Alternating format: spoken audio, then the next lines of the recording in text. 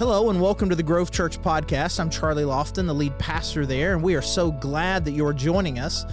Whether you are a member and you're just catching up on a sermon that you missed, or you're someone who's brand new, we are really glad that you are joining us.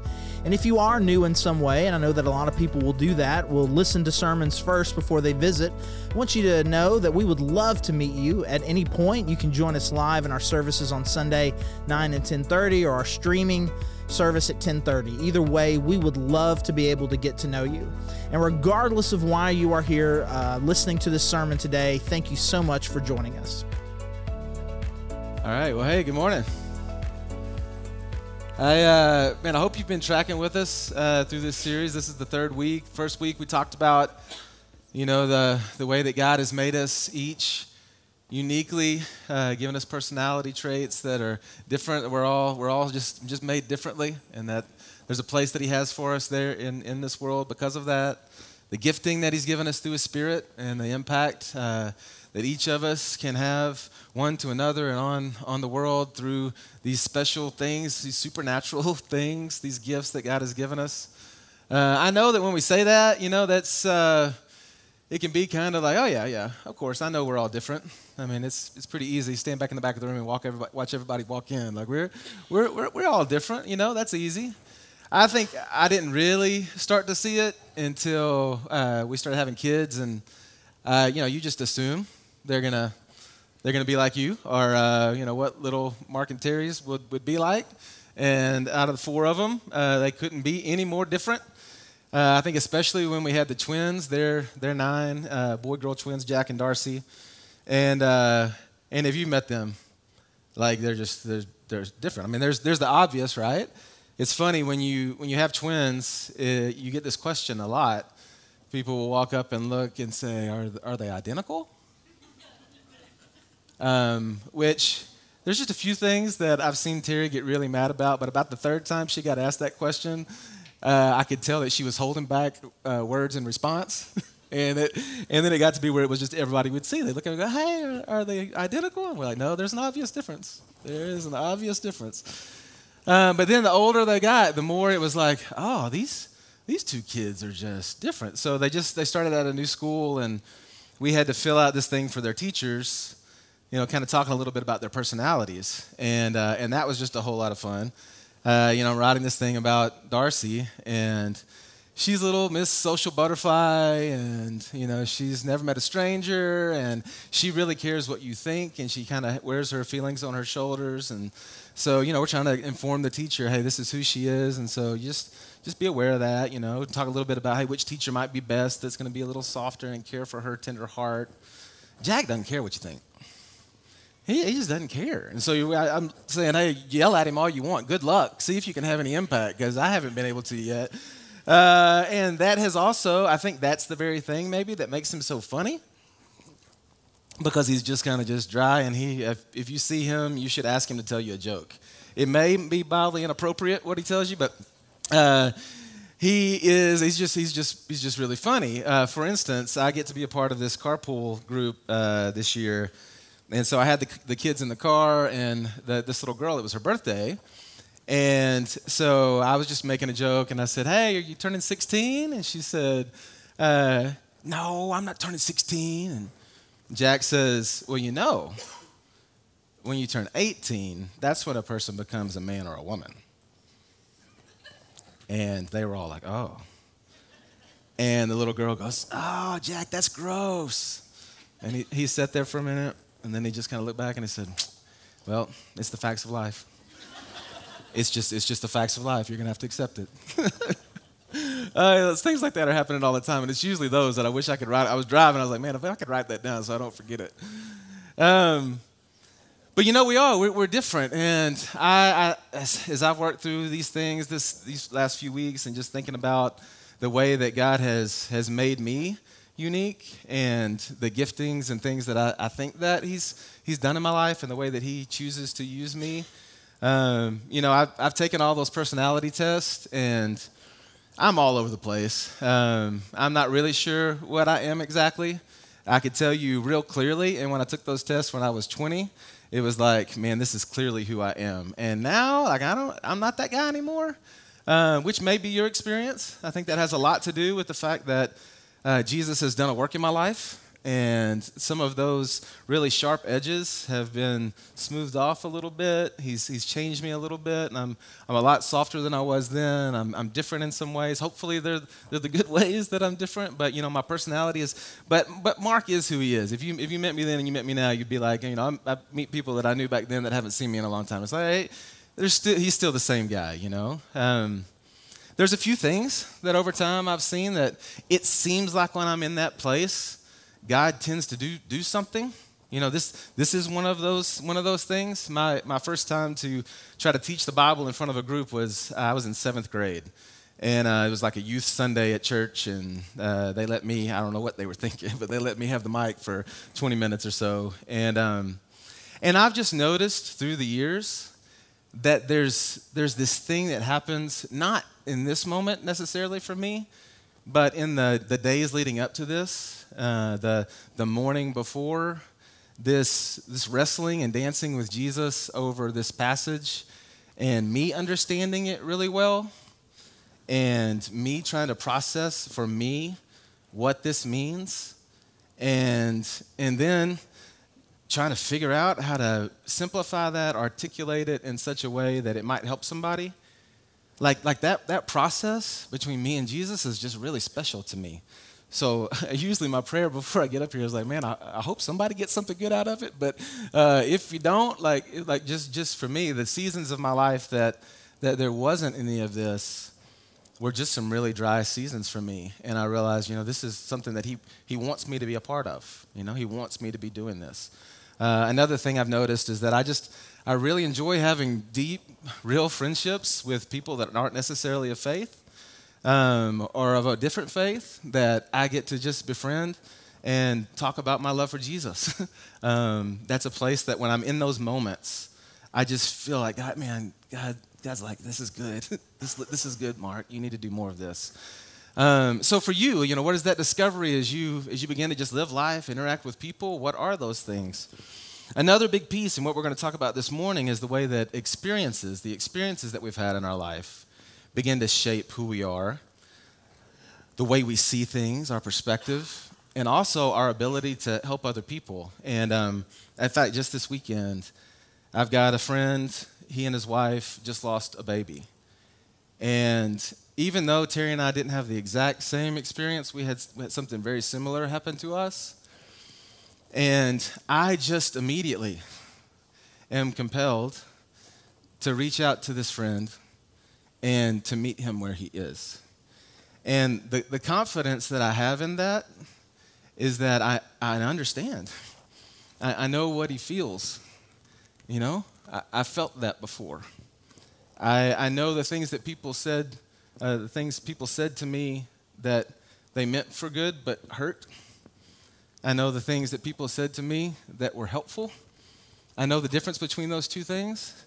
And I'm compelled, I must love on this brother in this moment because I know that I get him and that I can be helpful. And I think that's important. Not everybody can in that situation. If you've lived it, then now you have a different perspective and a voice to speak. In the same way, there's some things that I just know that I haven't experienced. And because I haven't, it makes it very difficult for me to enter into those conversations and be helpful. For instance, my parents were high school sweethearts, and they are still married today.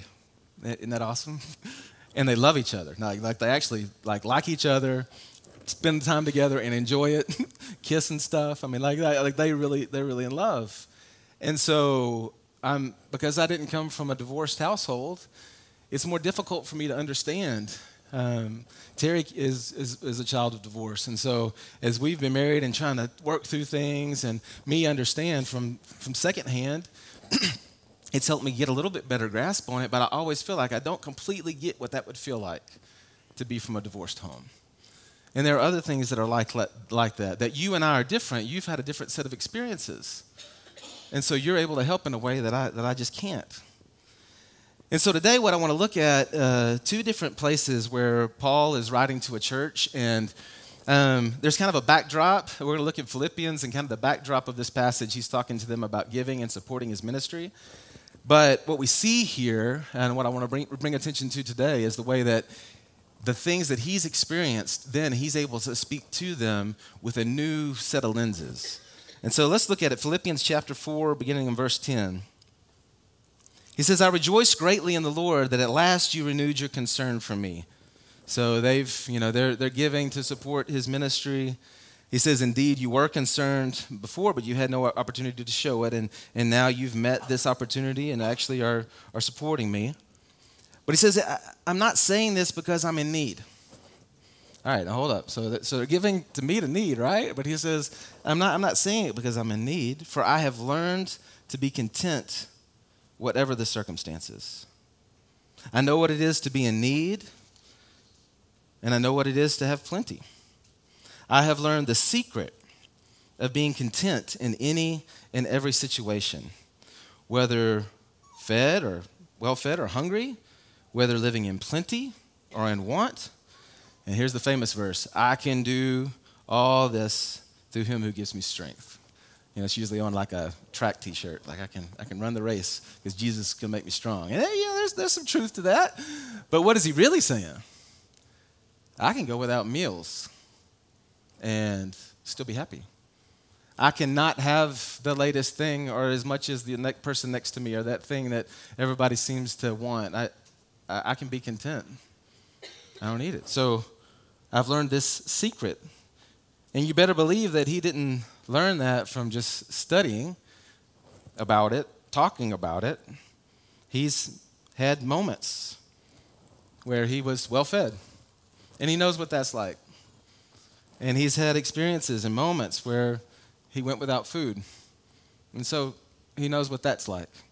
To have a roof over his head and not to have that. To have the things, to not have the things. And I guarantee you it's in those moments of being hungry and without that he's learned this secret. And wouldn't you agree it's a secret and it seems very elusive? To be content. If you've had moments of that, or you have a friend or have met somebody who's content, even in the moments when they don't have the things, and they're happy and at peace and joy and they're content, that's supernatural and special. And it's a secret. And he says he's discovered this secret in those moments. And life is just really different when you discover some of these secrets. What is the secret for you? From your life experiences, what are those things that you've walked out from those things on the other side of it? And you're like, you learned something, and it's something really special, and it's something that you only could have learned by going through a trial or a situation like you went through. I was thinking about this the other day. I went Friday night to watch my nephews play football in Tulsa. And my dad and my brother were up in the stands, and we're watching the game, and one of my nephews is a linebacker, and that's the position I used to play on defense. And I'm just watching, and I'm thinking, and I look at my dad, and I'm like, man, every time I watch a high school game, I think back and just wish that the things that they taught us when I played football in college, if I had known that set of secrets, those things, those tools, if I had known that in high school, it would have been so much fun. I mean, it would have been a joke. It would have been like, playing out on the playground, and everything coming easy to me because there are just a couple of key things that they taught. Like we would spend the first 10 minutes of practice, the coach would take the ball and he would move it one way or the other, and we had to take a step forward with that side foot. And my freshman year, I'm like, what in the world are we doing? And then over time, I started to realize it's this muscle memory where in the games, what would happen is if the ball went that way, I would immediately move forward that direction. Now, that might not seem like a big deal, but if you watch my high school films, I'm like going like this. And then some old lineman will come out and block me. That one step can change everything. The other thing is you can look up at the O-line and you can watch their feet. And their feet will tell you right where the play is going to go. Why didn't anybody tell me this? I'm dancing around back there getting blocked, trying to find the running back, and all along these guys are screaming at me. It's going right here. Just go there. So I'm telling my dad this. I'm like, man, why didn't they tell us this? And he looks at me and says, because, Mark, your coaches had never done that before and didn't know. How could they know the secrets? They haven't been in that spot before. We know some secrets in this room. Maybe it's the secret of contentedness. Maybe there's another secret that you've learned. But these secrets come through our life experiences, and God wants to use them. A little bit further down in that passage, let's look at verse 17. It says, not that I desire your gifts, Paul says. What I desire more is what's credited to your account. So he's saying, hey, you guys are giving, but I want you to understand my perspective on this thing. It's not that I want your gift. What I desire is that more be credited to your account. Not what my account is credited, but your account. I have received full payment and have more than enough. I am amply supplied. I'm good. Now that I've received from Epaphroditus the gifts that you sent. But here's the way I see them. They are a fragrant offering, an acceptable sacrifice, pleasing to God. And my God will meet all your needs according to the riches of his glory in Christ Jesus. You see what he's saying? He's like, listen, this whole giving thing, I've learned the secret of being content, and I'm actually in a good place, but you need to do it because of you. Because when you give, it's a fragrant offering and it pleases God. It makes him happy.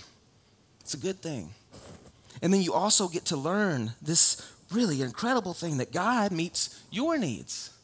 This is a Godward thing between you and God. And I get to receive these gifts, but I don't need them. But you need to give. This isn't about this is about your need. This is about your account. You know, as being somebody that's on the Grove church staff, I appreciate your gifts. You know, there's a degree to which the food that's on my table from my family is because the people in here are faithful to give. But do you see what he's saying here? The perspective of it, though, is even if there was zero need, you giving is about you and your relationship with God, and that's incredible and important. How did he get this perspective? Well, he's been at this a while, and he's been supported on these missionary journeys and planting these churches and these different things, and he's seen the credit in the account of the people that give, and the vice versa when somebody is holding back and stingy, the difference that it makes. He's experienced it.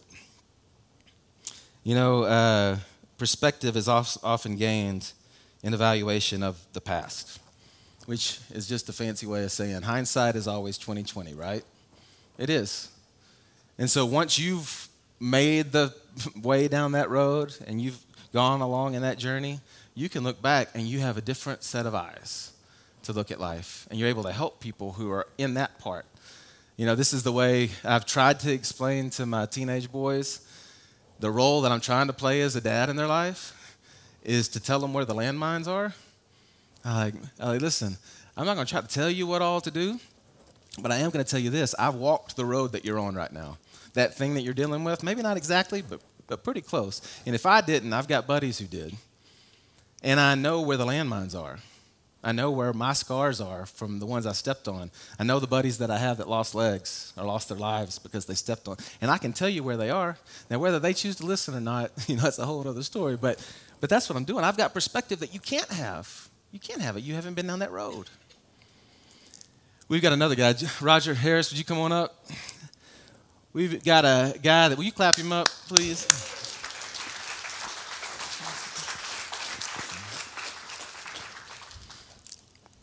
When I think about this, Roger was the guy for me that immediately came to mind. He is a part of our elder team. Obviously, he is the elder of the elders.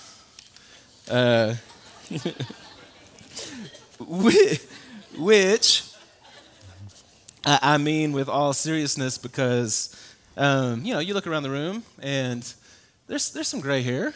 I'm starting to get a little bit myself. But there's not a ton of it, and so there's some wisdom. But when I get around Roger, I just feel like these things, these secrets, this perspective, this wisdom, that life has given him, And just so you know, he's usually in the back of the room praying for us, praying before we start in the morning, walking the church, praying. He would love to pray with you. He's always back there and available. Carol, his wife, serves faithfully back there in Grove Kids, and they're just amazing. They're in our small group and great friends of ours and mean a lot to us. So I appreciate you coming up here, man. Hey, speaking to this, what is a secret that life has taught you that if you could go back and talk to Roger at 20, you'd tell him? At 20, I was serving in the Air Force in Thailand. So the list would be really long.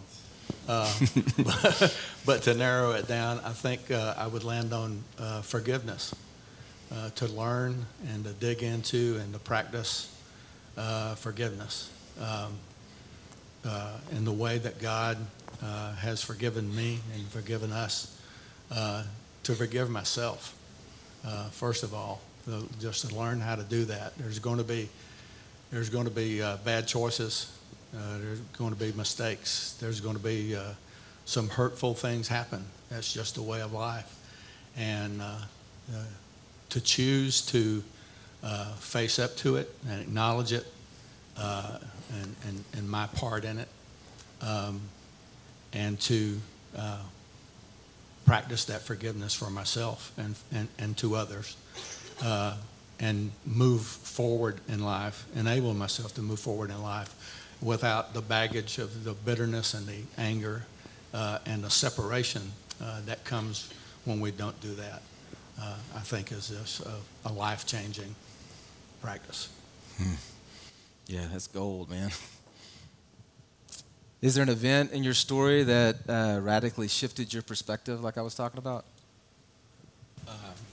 Well, again, as the elder, there's been many, but one in particular was just a really big turning point.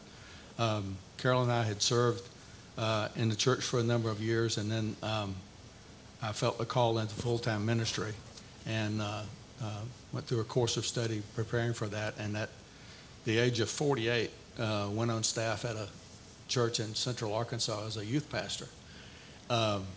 And it was pretty unique. Had a great experience, and spent a year there with some really good times and good results. And then made a decision to go with our lead pastor, who took a church outside of Chicago. Made a decision to go with him and be on staff there. And just a condensed version is, without going into detail, it did not go well. It was not a good fit. It was not a good situation, and it fell apart. So in a matter of about 2 years, we had left our home, we left our home church, left our family, moved to a completely different culture and climate, and it all fell apart. And felt abandoned by God and our church, just felt totally alone. A lot of questions, a lot of anger, a lot of confusion. And in that, God sent a group of just beautiful, loving people to surround us and support us and encourage us, and through them provide for our needs in ways that I just never experienced before, and it changed us, and it enabled us to work through that, and make the decision to continue to follow God and seek Him out, and just try to do His will in our life. Well, man,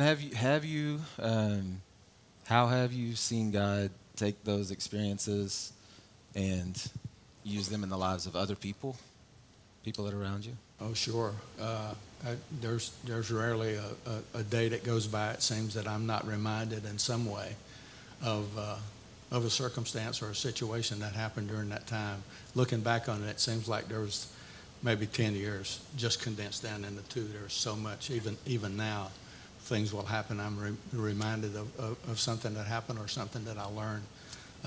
Also during that time, during that 2-year period, I lost 3 people, 2 that were probably my greatest mentors in life, and one a person that had become my best friend. So going through that process, that sense of loss and everything that had happened through that in church, the things that I learned through that process and what I learned from those folks coming in and supporting us, I gained, much like what you were talking about, I gained an empathy in a lot of different areas that I never had before, and I don't know if I ever would have, that I've been able to speak into the life of people that God has sent my way. And as important as anything is that God is always at work, redeeming and reconciling. I am convinced that there's no situation or circumstance that he cannot redeem for his glory. Man, thank you. Yeah. Thanks, man. Appreciate you. Yeah, thank you for doing this.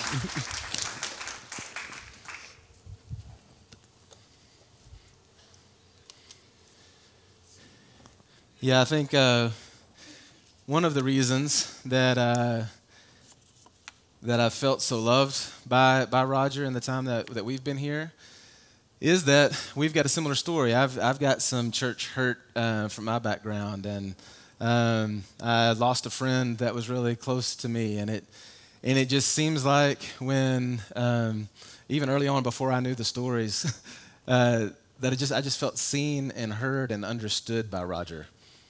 And where does that come from? Well, it comes from he's been there. We've got like experiences, and he's got a few years on me that he can speak into it and speak wisdom and help me in those places.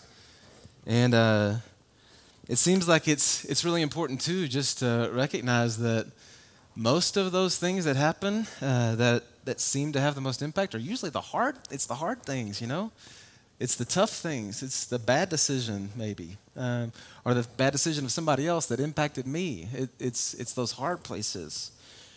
In fact, the second passage, the final one here as we close out, I want to read you from 2 Corinthians. And this is a place that Paul's talking to this church, and, you know, some guys have come in. He says a couple times they're super apostles. They talk heavily, you know, about themselves, kind of talk themselves up, and Corinthians have bought into it. And Paul's kind of coming back in and saying, hey, be careful. Like, don't forget about me. But I don't really want to play this game that they're playing where they talk themselves up. But he's like, man, if I got to brag, I guess I will. And it's a really interesting passage. You should read it, chapter 11 of 2 Corinthians, because he's like, this is foolishness for me to talk like this, but I'm in this spot where I got to kind of defend my role and my place, and to make sure you listen, you know, have an ear for me. So then he tells them his resume, and then he's like, but it's foolishness for me to talk like this. But then he tells them a little bit more. I'll read you a little section of it. He says, far greater labors, far more imprisonments, with countless beatings, and often near death. 5 times I received at the hands of the Jews the 40 lashes less 1.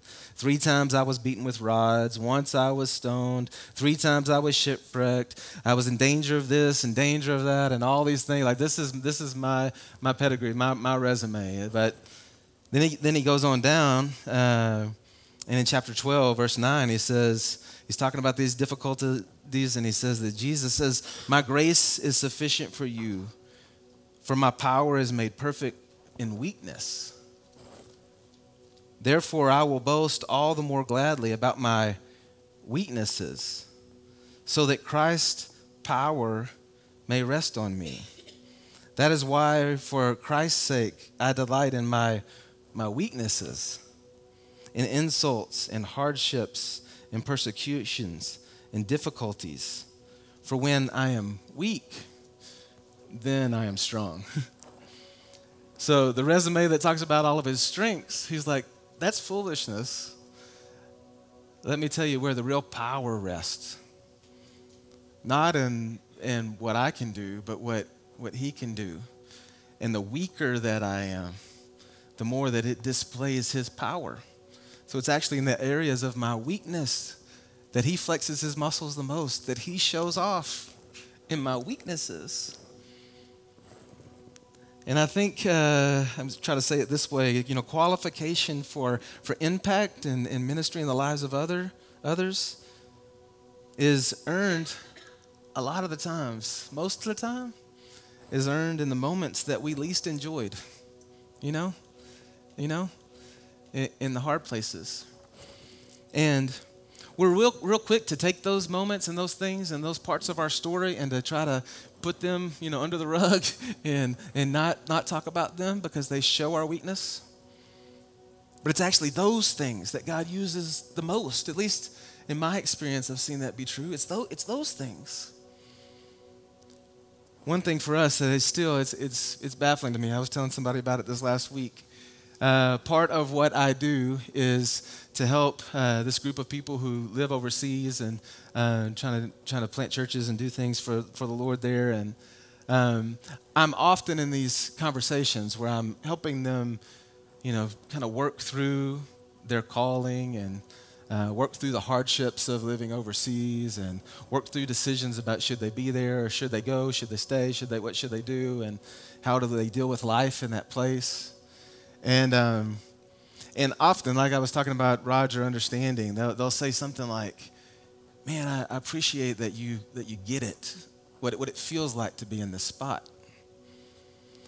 Well, what some of them know, usually I'm speaking from, is the fact that when Terry and I got married in 97, for that first, 6, 7 years, 8 years, we found out we were really different, and we also found out that we didn't agree on what God wanted us to do with our life. And so there was just this constant struggle between us that was always present and always kind of bringing some division. And it wasn't until like 2006 that we kind of got on the same page, and we agreed that we felt like God wanted us to move our family overseas. And so we sold everything that we had, and we left, never planning to come back again.